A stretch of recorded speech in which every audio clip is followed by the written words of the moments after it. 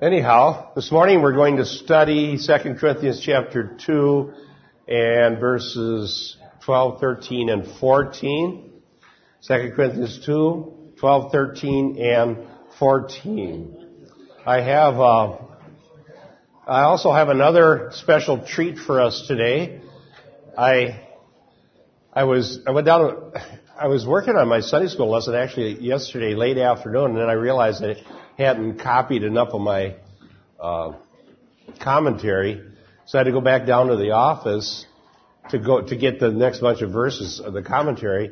And when I got there, I realized that on my computer I had digitized a sermon from MacArthur that I heard back in '98. That's on the passage that we're talking about.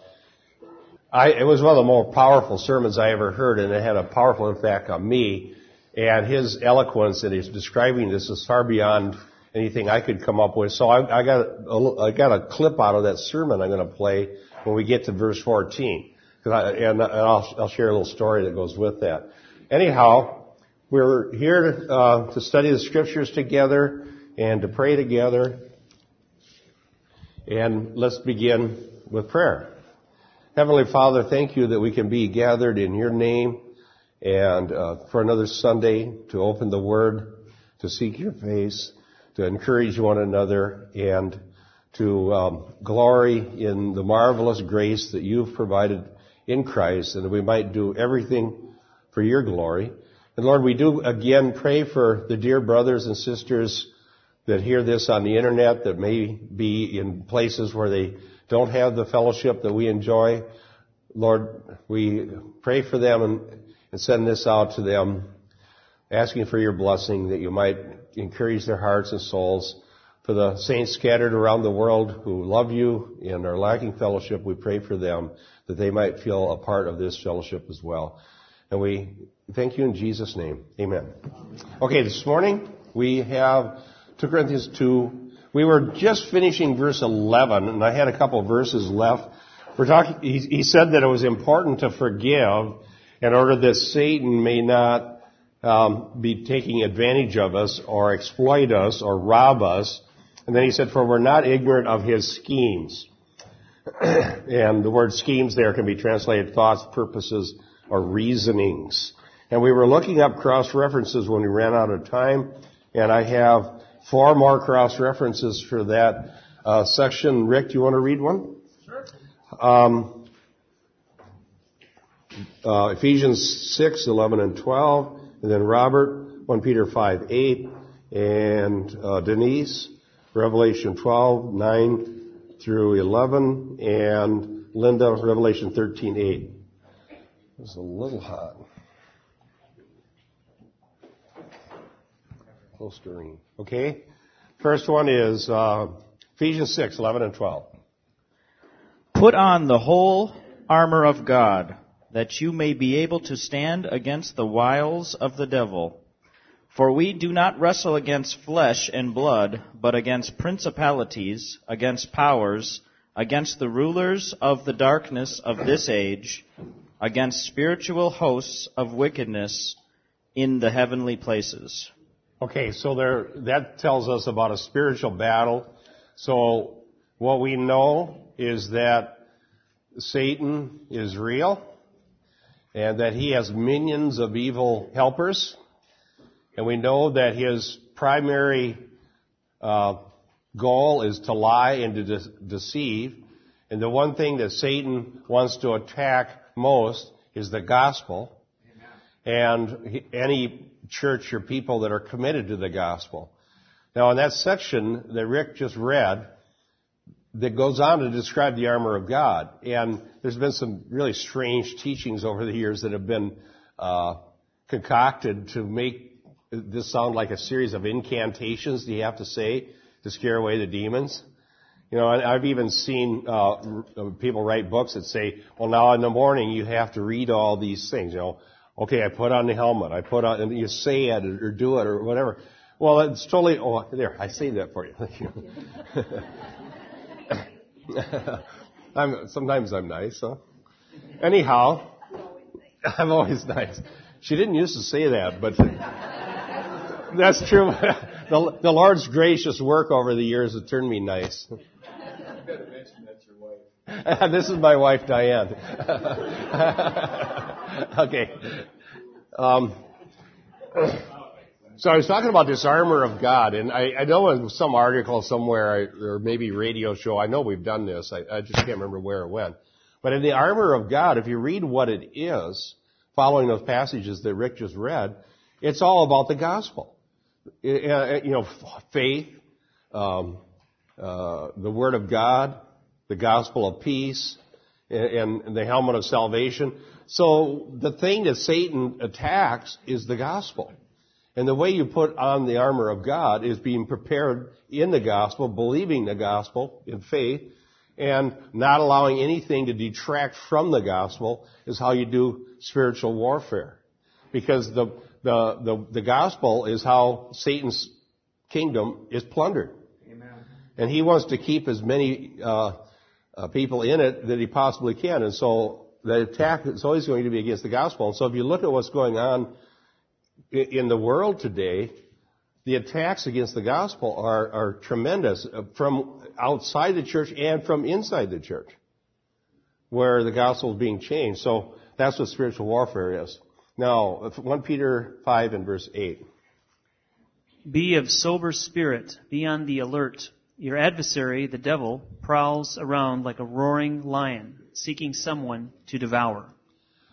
All right. Another verse about spiritual warfare. So how would Satan devour us? I know one of the ways, and I'm going to share a little clip from MacArthur that was instrumental. The Lord used this sermon, I'm only going to play less than half of it, to change my life permanently back in 1998. So I want to share a little bit of that with you. But he talks about people becoming so discouraged they just want to quit. And I think that Satan will attack us. The way he would devour us is to get us so discouraged that we begin to think it's really not worth it. Why am I going through this? Why putting out all the effort? What good is there for me that I'm serving the Lord? Or especially if you're in ministry, why am I doing this? What good is there? And we'll be talking about that in a bit. Then the next passage was Revelation 12, 9 through 11, which is a very, very important passage about spiritual warfare. So the great dragon was cast out, the serpent of old, called the devil and Satan, who deceives the whole world. He was cast to the earth, and his angels were cast out with him. Then I heard a loud voice saying in heaven, Now salvation and strength and the kingdom of our God and the power of his Christ have come. For the accuser of our brethren who accused them before our God day and night has been cast down. And they overcame him by the blood of the Lamb and by the word of their testimony, and they did not love their lives to the death. Yeah, they overcame the accuser. Okay, so now we get another little insight into what spiritual warfare is about. The accuser of the brethren is wanting to suggest that we're not worthy to be God's people. And he accuses us day and night before God.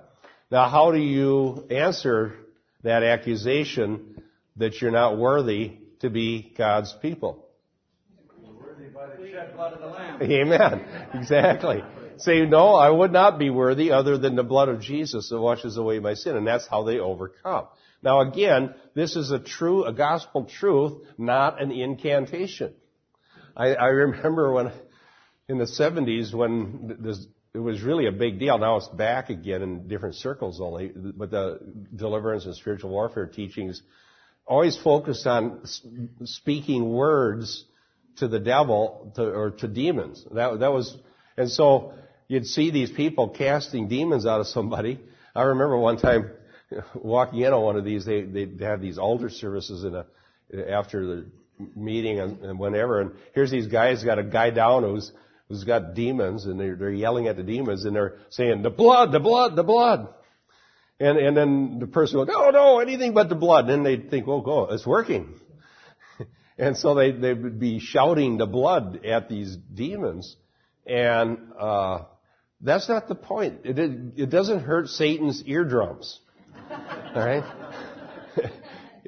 And the issue isn't that Satan's scared of the word blood or the idea of blood. It's that the blood is what washes away our sin.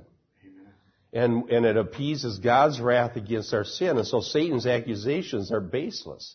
Because Jesus, they overcame him by the blood of the Lamb, the word of their testimony. And what is the testimony? The spirit of prophecy is the testimony of Jesus. So their testimony isn't, I'm worthy because I'm such a great person.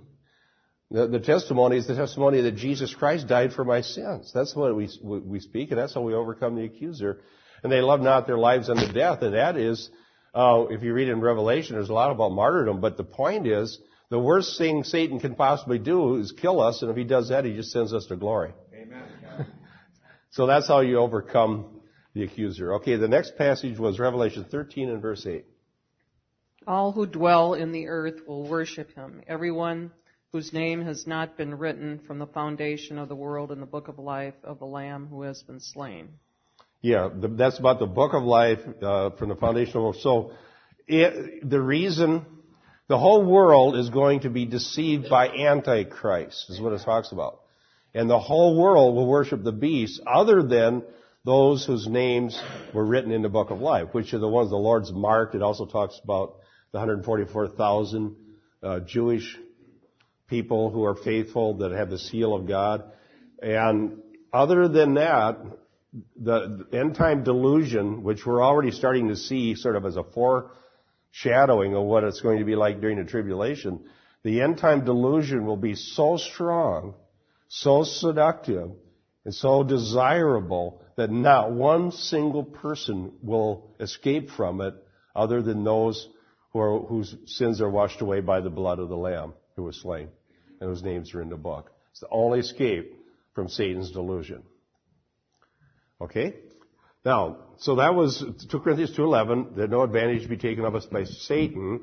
Then verse 12 and 13, Paul returns to the idea of the sort of a transition to verse 14, okay? And he talks about his travel plans. Again, remember they were thinking he was not trustworthy because he said he was going to come to them, but he didn't. So this, I think MacArthur is going to sort of give a rehash of everything that happened between Corinthians and Paul. And he does such a good job of it. I won't do it. I've already given you many rehashes of the history here, but it kind of comes up in this passage. It says, Now when I came to Troas for the gospel of Christ, and when a door was opened for me in the Lord, I had no rest in my spirit, not finding Titus my brother, but taking my leave of them, I went on to Macedonia. So here, Paul was so troubled. Remember, Titus had gone to visit the Corinthians and brought this severe letter. And Paul doesn't know whether the Corinthians are going to repent and be restored into good fellowship with him and the Lord, or whether they're going to be recalcitrant and say, no, we won't listen to you, and turn against him even worse.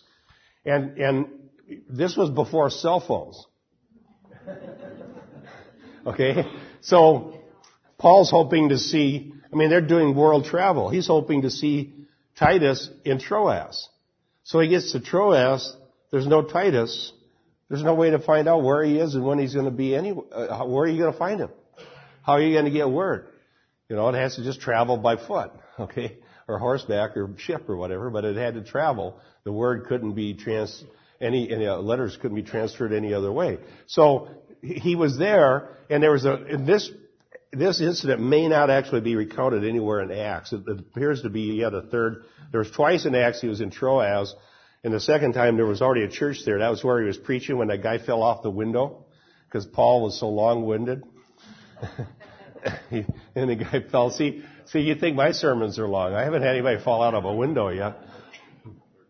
And then that was in Troas, and then earlier it mentions Troas when Luke first joined up with them. But this here seems to be different. But whatever the case, the most important thing for Paul is the opportunity for the gospel, and the opportunity was there in Troas, but he was so upset that Titus wasn't there, and having the burden of his concern for the Corinthians heavily weighing on him, he was so disturbed that he couldn't stay and take advantage of this opportunity for the gospel, and he went on because he had to try to find Timothy, and so he went on to Macedonia, and in his anxiety.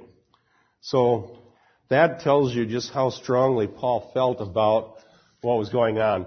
Now, what I'm going to do, I don't know if I've done this for years, played an audio, so I'm not trying to just get out of being a teacher, okay? Let me tell you a little story, and I'm going to play an audio, but there's a story with the audio. In 1998, I was a very, very discouraged pastor. What happened was our church had been shrinking both in numbers and in money starting in 1989. From 89, 90, 91, 92, 93, 94, 95. Every year our church shrunk. But I wasn't a senior pastor.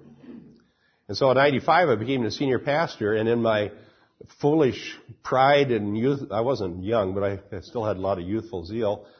And in my stupidity, I was thinking, well, if I get in the pulpit and I'm the senior pastor, then that'll be the end of all this church shrinking and things will turn around. Well, it didn't. and it was good that it didn't, because I needed to learn some things. So 96 it shrunk. 97 we shrunk. 98 we shrunk. And I was getting letters from people that had been with us for 10 or 20 years saying we're no longer going to attend your church, and for whatever reason. There was always and it would just upset me. It was just killing me. And I couldn't think of one thing I could do better or one thing I could do different. And so I was extremely discouraged and sick of the ministry and wishing I was doing something else.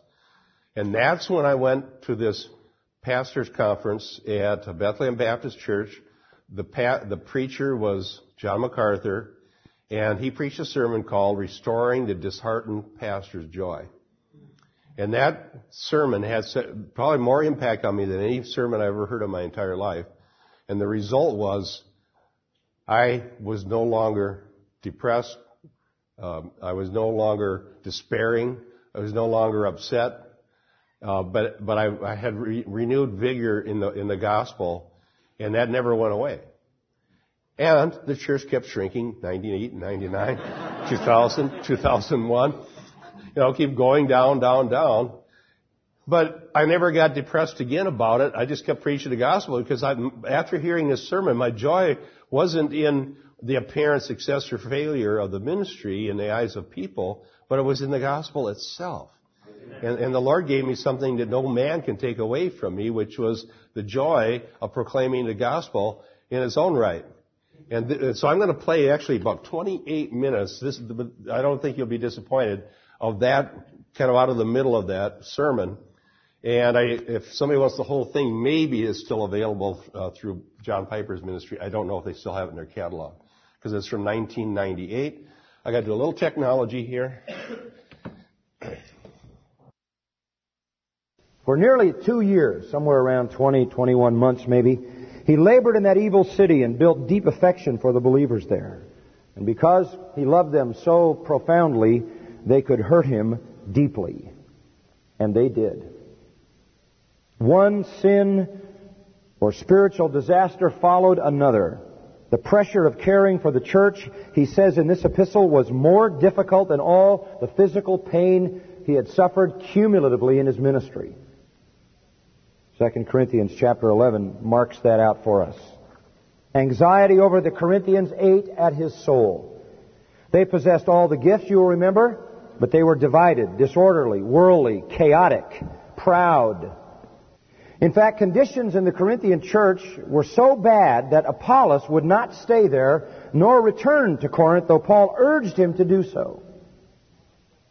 Additionally, false teachers had come and invaded the Corinthian church and managed to convince the members of that church that Paul was a fraud and a deceiver, and they succeeded in starting a mutiny against the apostle.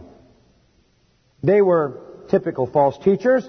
They had mixed together Judaism and some of the Judaizing components with a sensitivity to what was relevant to the reigning Gentile philosophy of the city, and they had concocted a kind of syncretistic message that could make them money. That's what false teachers are always after. They knew they couldn't just come into the Corinthian church and begin to teach this First, they had to dethrone the reigning authority, and so they began an all-out character assassination campaign against the Apostle Paul. And they blasted him. They slandered him. As you read through 2 Corinthians, you can assemble the elements of that slander. They said he was in the ministry for money. They said he had a secret life of hidden shame, and if the truth were known, he was wicked underneath the surface. And what he did to gain favors from women. They said he lacked credentials, not having letters from any authority in Jerusalem. They said he lied about his credentials. They said he lied about the successes of his ministry. They said he was a deceiver who didn't speak the truth of God. They even got into the ad hominem arguments and began to assault his person. They said his presence is unimpressive and his speech contemptible. In other words, he doesn't have the charm. He doesn't have the wherewithal. He doesn't have what it takes to communicate in this sophisticated society. His message is plain. His physical presence is homely and utterly unattractive. And as a speaker, he is contemptible. It's one thing to be ugly and be able to communicate. It's something else to be handsome and just stand there, even if you can't. But to be homely and unable to communicate, pretty serious.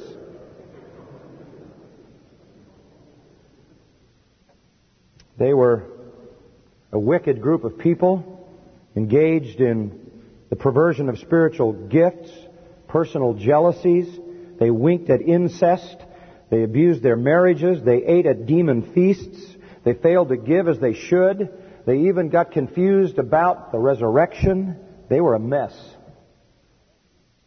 And the man that God had given them, who was the hope of restoration, was now on the outs. And the relationship was so bad that when Paul went back for a brief visit, he couldn't even confront the issue. He was so devastated. And he left. Because somebody stood up in the Corinthian church and withstood him to the face and blasted him publicly, and none of the people came to his defense. And so he just left with a broken heart. And that's when he wrote back that letter that fits between 1st and 2nd Corinthians, called the severe letter, that he refers to in chapter 2, that he wrote with tears. And that's why he says, I wanted to come, but I just didn't have the heart to come because I didn't want to confront this thing and drive you further away. And so he wonders as he begins to write 2 Corinthians if there'll ever be a restoration in their relationship, if he'll ever be welcome at Corinth again, if they'll ever have a place in their hearts for him. And on top of all of that, at the time, he happened to be in Ephesus.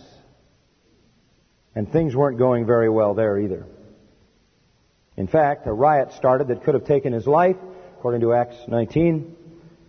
Some also think there are indications in 2 Corinthians chapter 1, chapter 6, that he may have had a serious, even potentially fatal illness. The man was really at rock bottom. And you just feel it all through this epistle. Let me take you on a quick trip. Chapter 1, verse 3. Blessed be the God and Father of our Lord Jesus Christ, the Father of mercies and God of all comfort, who comforts us in all our affliction, so that we may be able to comfort those who are in any affliction with the comfort with which we ourselves are comforted by God. For just as the sufferings of Christ are ours in abundance, so also our comfort is abundant through Christ. But if we are afflicted, it is for your comfort. Then down in verse 8 he says, we do not want you to be unaware, brethren, of our affliction. We were burdened excessively beyond our strength, so that we despaired even of life. Verse 9, indeed, we had the sentence of death within ourselves, in order that we should not trust in ourselves, but in God who raises the dead, who delivered us from so great a peril of death. Chapter 2 again, verses 3 and 4, this is the very thing I wrote you, lest when I came I should have sorrow from those who ought to make me rejoice. And then in verse 4, out of much affliction and anguish of heart I wrote to you with many tears. Chapter 4, verse 8, we'll look at it later tomorrow morning, but let me take you to verse 8. We are afflicted in every way, but not crushed, perplexed, but not despairing, persecuted, but not forsaken, struck down, but not destroyed, always carrying about in the body the dying of Jesus. Verse 11, we who live are constantly being delivered over to death for Jesus' sake, Verse 12, death works in us. Chapter 6, verse 4, in much endurance, afflictions, hardships, distresses, beatings, imprisonments, tumults, labors, sleeplessness, hunger. Further on down, verse 8, dishonor, evil report, regarded as deceivers, unknown, dying, punished, sorrowful, poor, having nothing. Chapter 7, verse 5, when we came into Macedonia, our flesh had no rest. We were afflicted on every side, conflicts without, fears within. And verse 6 sums it up. Depressed. Depressed. Chapter 11, as I commented earlier, verse 23, labors, imprisonments, beaten, times without number, in danger of death, 5 times 39 lashes, 3 times beaten with rods, stoned, 3 times shipwrecked, a night and a day in the deep, in frequent journeys and dangers from rivers, robbers, countrymen, Gentiles, in the city, in the wilderness, on the sea, among false brethren, labor, hardships, sleepless nights, hunger, thirst, often without food, cold, exposure, and on top of it all, the pressure of trying to care for the church. This is really a devastated man. Not hard to understand his grief. Because the one thing in the midst of all of that you would cling to would be a loyal fellowship, right? That's the last straw. The last straw. In the midst of his concern, he decided to try to find out how things might be remedied. And so he sent that middle letter, that severe letter, with Titus. He said, Titus, you go, you take the letter, you read them the letter, explain my heart, and come back and tell me what their response is. No doubt the letter confronted the false teachers and also confronted the breach in the relationship, and Titus went. Apparently they were to rendezvous in Troas. Paul left Ephesus, went to Troas, and Titus never came. That's where we pick up the story in chapter 2 and verse 12. Now, when I came to Troas for the gospel of Christ, and when a door was opened for me in the Lord, I had no rest for my spirit, not finding Titus my brother. But taking my leave of them, I went on to Macedonia. Let's stop right there for a moment. The first 2 verses, those 2 that I read of the text for tonight, establish the discouragement of Paul. How bad is it? So bad that he walked in the opposite direction of an open door. Very uncharacteristic. Troas was a seaport city, you remember, on the Aegean Sea in western Asia Minor, the mouth of the Dardanelles. Been around a long time. Founded 300 BC, 10 miles from ancient Troy. Augustus had made it into a Roman colony, a significant place, a great place for evangelism. His departure there probably was caused by the riots in Ephesus, but he had already planned to go to Macedonia, and no doubt Troas was on the way, and perhaps was the rendezvous point for he and Titus. Paul had been there before, according to Acts 16, but didn't found a church. A church is mentioned in Acts 20, so it may have actually started in spite of him on this visit. It says he went there for the gospel. That means to evangelize the city. He had a short visit. He had a great opportunity. It says in verse 12, the door was opened for me in the Lord. It wasn't opened by an advance committee. It was opened by the Lord. Hearts were plowed by the Spirit of God. It wasn't just favorable from a human viewpoint. It was a calling from God, and he turned his back on it. Verse 13, I had no rest for my spirit. That's exactly what he said in chapter 7, verses 5 and 6. He had conflicts without and fears within, and he was flatly depressed. Why? Because of what the church had done to him. He was human. Would they love him again? Would they listen to him? It wasn't an ego thing with him. He knew he had the truth. And they had turned away from Him and thus the truth. And it was love for them, not a desire for his own satisfaction, that drove him to this depression. Would they repent? Would they deal with the false teachers? Would they deal with the divisions, the incest, the quarrels, the confusion regarding marriage and divorce, the issue of idols? Would they clean up the Lord's table? Would they get rid of the sexual sin? Would they discipline the man who face to face cursed Paul? Would they confront the false apostles? Would they restore their relationship with the man that God had ordained to bring them the truth? And he was so pained over this that when Titus didn't show up, he just left in the opposite direction from the open door, took off for Macedonia, perhaps hoping to intersect with Titus on the road he would be traveling to meet Paul. This is a dangerous hour for the preacher. His heart is in danger of rebellion when he reaches this kind of discouragement, when the church has broken his heart. He's in danger of making an unwise decision. He's in danger of turning his back on a wide open door because he doesn't feel like it.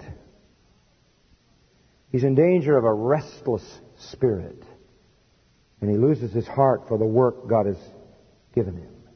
And he begins to get a feverish desire to go somewhere else.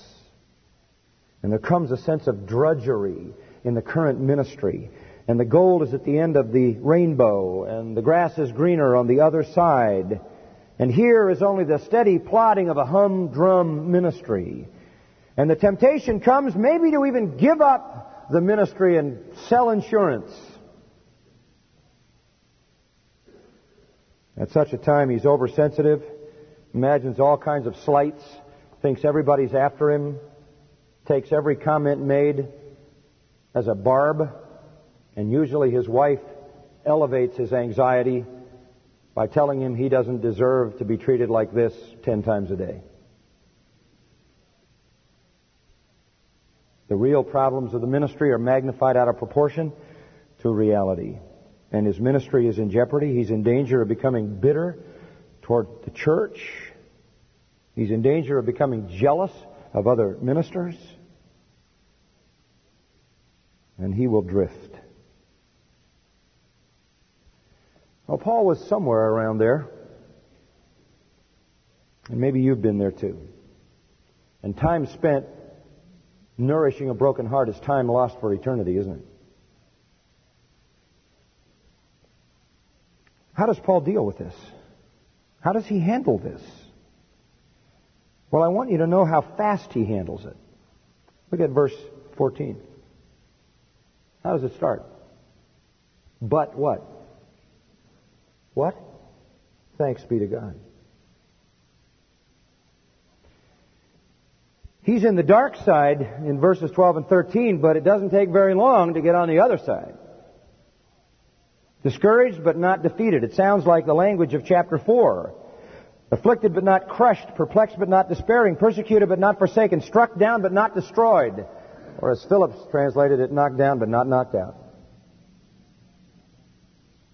And as we come into this wonderful section from verses 14 to 17, we see how Paul brought encouragement to his broken heart.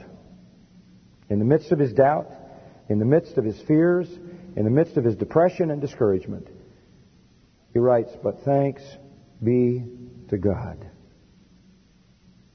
And the question immediately comes, for what? Why? What's in the space there between verse 13 and 14? All I see is white space. What happened? You say, well, if you follow the history, Titus arrived. But that's not the issue here, and Paul doesn't bring that up.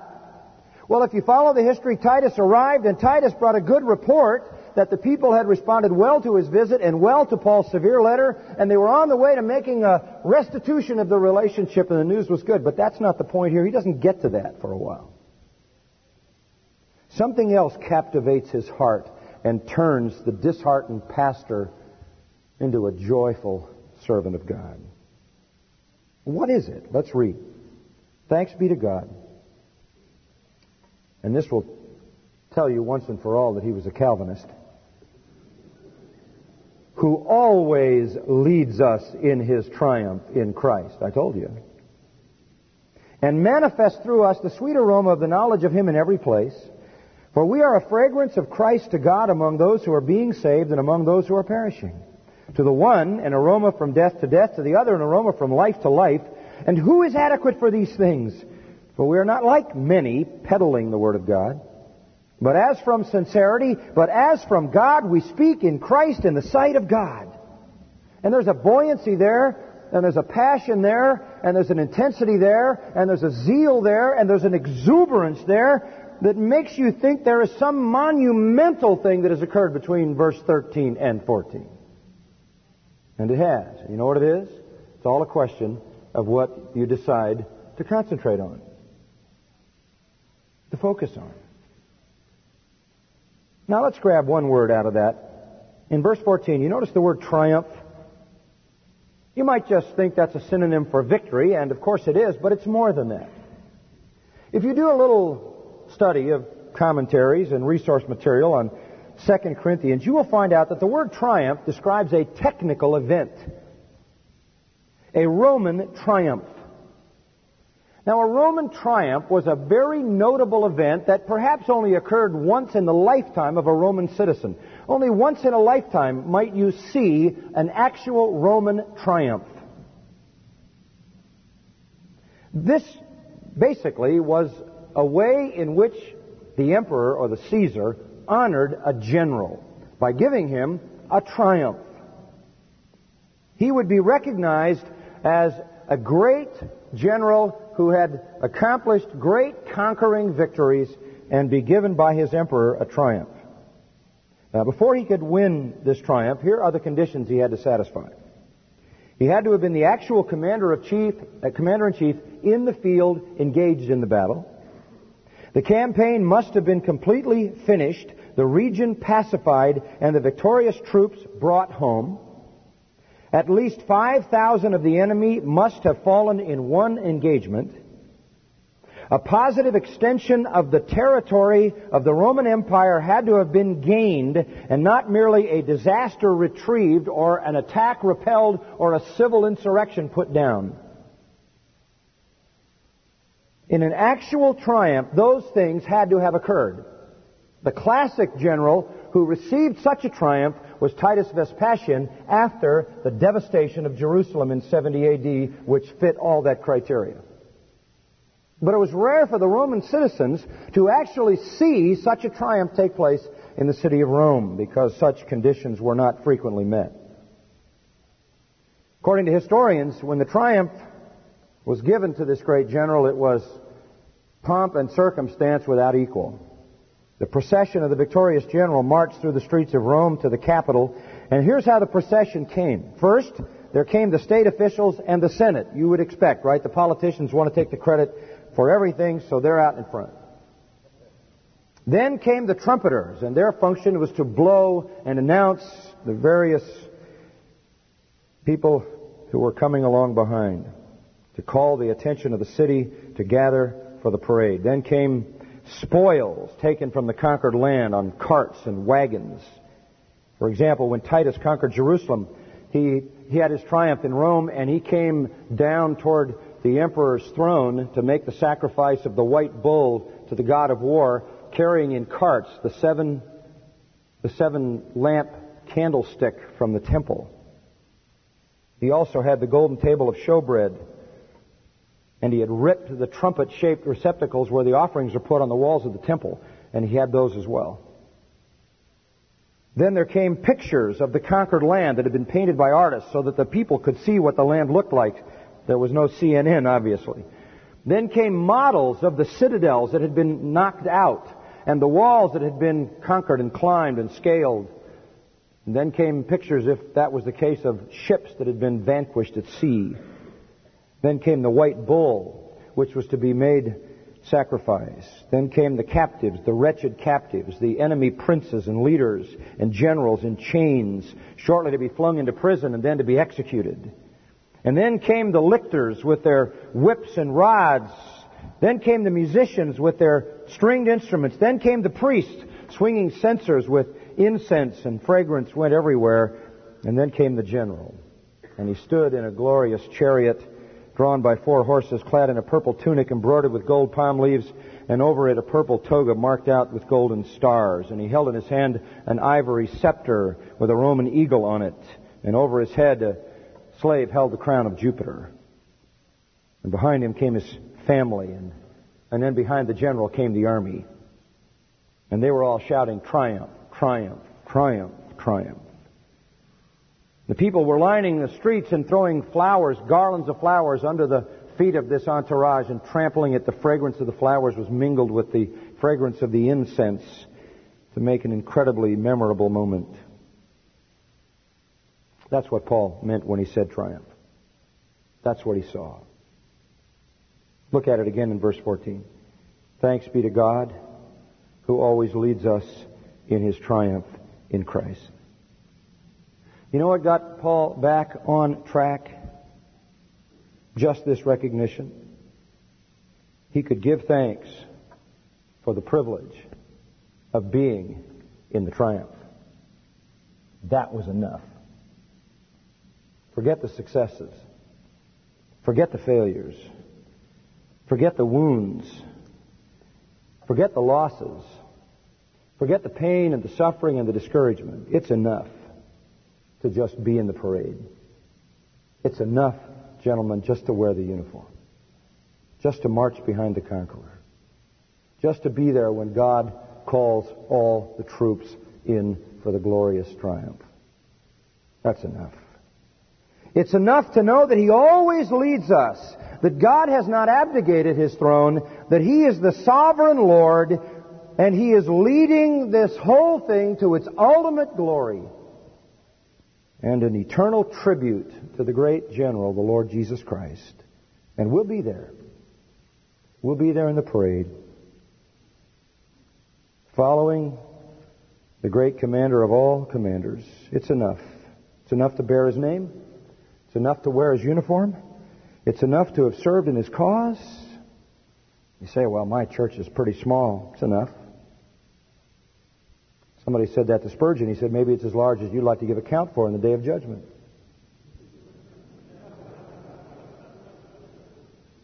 Well, they don't treat me the way I deserve it. Well, you should thank God every day you live that you're not treated the way you deserve to be treated. If one soul comes to the knowledge of the Savior through your entire life, it's grace that God would ever use you for that purpose. Paul had this perspective, articulated it well to Timothy in 1 Timothy 1. I thank Christ Jesus, verse 12, our Lord, who strengthened me because He considered me faithful, putting me into ministry or service. Even though I was formerly a blasphemer and a persecutor and a violent aggressor, and yet I was shown mercy because I acted ignorantly in unbelief, and the grace of our Lord was more than abundant with the faith and love which are found in Christ Jesus. It's a trustworthy statement deserving full acceptance that Christ Jesus came into the world to save sinners, among whom I am what? Chief, foremost. And yet, I found mercy. No wonder He says, now to the King, eternal, immortal, invisible, the only God, be honor and glory forever and ever. Amen. It's enough. What kind of expectation do you have? It's just enough to wear the uniform, folks. I read the end of the book. We win. Right? He wins. We're in the parade. We'll be there in the triumph. It's enough to have the privilege of marching behind the great commander. It's enough to be more than conqueror. It's enough, inconceivable, to be seated with Him on His throne. How about that? It's enough to be a fellow heir of all that God gives to His Son. And so we follow the conquering hero in the victory parade, not as captives, not as prisoners headed to judgment, but as co-conquerors in the great triumph over sin and death and hell. Triumphant soldiers, we bring the spoils of war, the souls of men and women led out of Satan's kingdom into the kingdom of God in Christ. And whatever small part we may play, that is enough. I go back time and time again to Matthew chapter 16, where Jesus said, I will build my church, and the gates of Hades will not prevail against it. Gates of Hades is a Jewish euphemism for death. If Hades is where the dead go, the gate's how you get there. So death itself, Satan's greatest weapon, according to Hebrews 2, cannot withstand the purposes of God. So we don't have to win every little struggle. I don't have to win every little struggle. I don't have to win every little skirmish.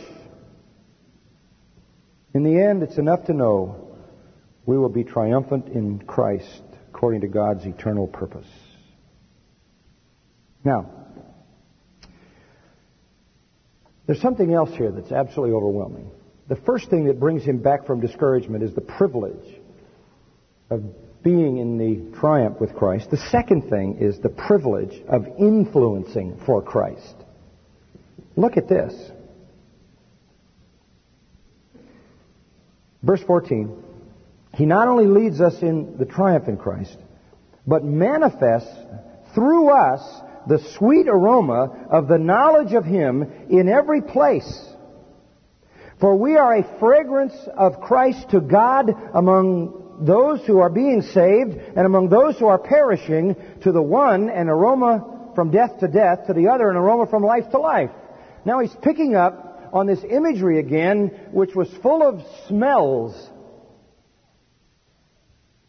The whole triumph with the horses and the incense and the flowers and all of that had a fragrance, if you will, an aroma. And he borrows from that. And what he is saying here is, what encourages me in the midst of my discouragement is, first of all, that I am participating in the triumph, and secondly, that my life has influence of the knowledge of Him in every place. The key thought here is that God, in inscrutable, condescending grace and kindness, has let us manifest that aroma. The sweet aroma of Jesus in every place.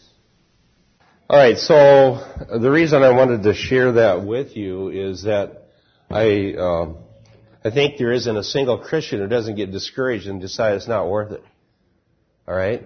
And the reason that had such an impact on me is after I went into that meeting so discouraged, I was sick of being in the ministry. And after I heard what Paul went through, I thought, what a mealy-mouthed coward I am. What am I complaining about? I've been beaten with rods and shipwrecked and all this kind of stuff. I was just discouraged because I didn't think my ministry was being effective enough. But when I heard this exposition, and what a eloquent exposition of 2 Corinthians 2 and verse 14. I couldn't reproduce that if I studied for a week. But nevertheless, it's true not just for a pastor, but for any Christian. If you're a father or mother or in churches or families, there's always discouragement, and it always feels like people don't appreciate me, all this work is not paying off, and so on and so forth. And so the truth is that if we were able to just see the great privilege it is to even participate in this triumphal procession with Jesus Christ, it would be worth it all. And so I hope that brings encouragement to you. You still have the mic. Does anybody want to comment or discuss that before we talk more about it? Yes. Like Jesus said of John the Baptist, what did you expect? A reed blowing in the wind? He said, make straight the way of the Lord. Well, Moses didn't speak to the rock, and he disobeyed the Lord, couldn't go in the promised land. Out of us come living water. We get to walk before the Lord and give the gospel. When it says we war, notice what it says. We war not against what? Flesh and blood. We war. When you get ready for war, I tell Christians, you see, we go out and we get saved, and we don't expect we're going to get any warfare. We got to get armed, get ready. It's war. It's your own family. It could be your wife, your children, right away. That was the acid test. They prepared me. It says, go out and they get saved. You tell them the gospel and you disciple them. How are you going to disciple them? In the winner's circle? Or are you going to disciple them that your family in the acid test may come against your brothers and sisters in the Lord? But it's a love affair. When you're in love with God, you don't think about these other things. Because That's the warfare. And why? I was going to hell. One of the enthusiasms that I got is I knew I was going to hell. I went up that cycle and I was going to hell. I never was so terrified in my life. And God saved my soul. And I get to go to heaven. If I was terrified of hell, why shouldn't I be enthused about God and heaven? Your story, Dan, was you were on a motorcycle, right? And I flew up and I was going to hell 40 times. Weren't you going? My head. Yeah, weren't you going under a semi? Yes, this wheel was coming. My life went before me, and God said in an inaudible voice, "Where's your friends now? Who can help you now?" And just before that tire come over my head, missed me by an inch. Remember, my head blew up like a watermelon. I couldn't see for days. But before that, I cried out to Jesus. Then Jesus saved my hide. 10 years later, with like winner's circle, every imaginable thing, then He saved my soul. But He saved my hide, and He put me through this so I could see what's going on out there, so that my complete allegiance, like in a soldier, is to the Lord. I love the Lord. He loves me. All right. Yeah. All right. That's Dan's story. All right. We're glad He saved you, Dan, both your hide and your soul. That's what He's done for all of us. Yeah, amen. Okay. After that, this is a simple comment. Hey, Dan. The speech or the talk that MacArthur gave, I think you might comment that that's special for that day. That's not a canned thing that he brings around. He prepared that specifically for you pastors. I was thinking about that because I hadn't listened. I've listened to this about 4 or 5 times, but I hadn't maybe for 5 years. The thing that was remarkable, there's a guy that's writing books, doing radio, and preaching his sermons. That was special for those pastors, and he'd spent how many hours to get that ready? And one of the pastors got up and thanked him and, when they had a question and answer. One pastor got up, and there was like 900 pastors at this thing, and a pastor got up and says, "Thank you that you put that much effort in this for us. This wasn't just some off-the-cuff thing. It was amazingly prepared." And that being there at that moment was what I needed to keep going into ministry. And as I said, I've never, ever, I've had discouraging things happen, but I've never gotten to the point where I felt like it's not worth it or anything like that again after I heard the sermon. Because all I have to do is think back to the triumphal procession and then say, what am I complaining about?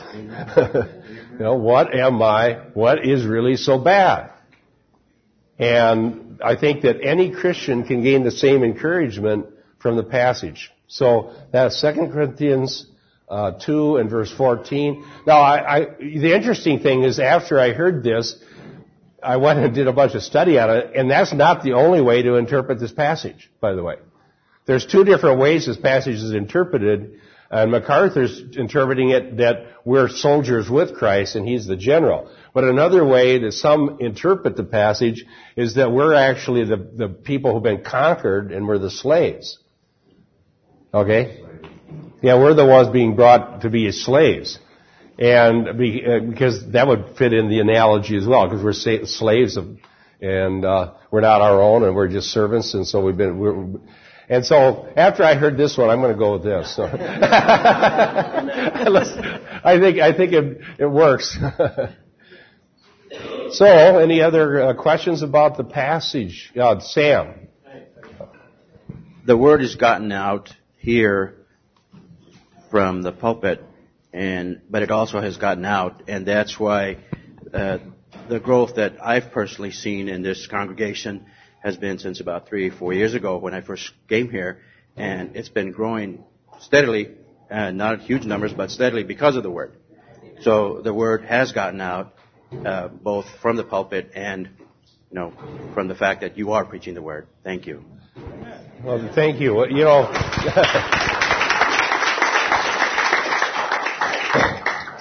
Just looking at Providence is history unfolding. As I look at it now, providentially, a good reason why I went through all those years where it was hard and shrinking was that the more that happened, the more gospel-centric we became. By making it so that I had nothing but the gospel, that just became indelibly a part of our ministry at Twin City Fellowship and of my passion as a pastor for the gospel, because that's what we have. That's what at the end of the day, we have the gospel. And we have a relationship with Jesus Christ. And so, having gone through that experience, I'm pretty trusting in the Lord that He's going to keep us gospel-centric. Amen. Because that's a lesson to learn. Not thinking there's some big plan out there for church growth or some success formula or try this or do that. No, just preach the gospel. And Spurgeon's right. How many people do you want to be accountable for on the day of judgment? We'll let the Lord decide that. Okay, so the sermon's going to be on Exodus chapter 4, and I think it'll almost fit with what we were talking about, because it's Moses getting discouraged and not wanting to do his ministry, and the Lord prevails and Moses does his ministry in spite of Moses. So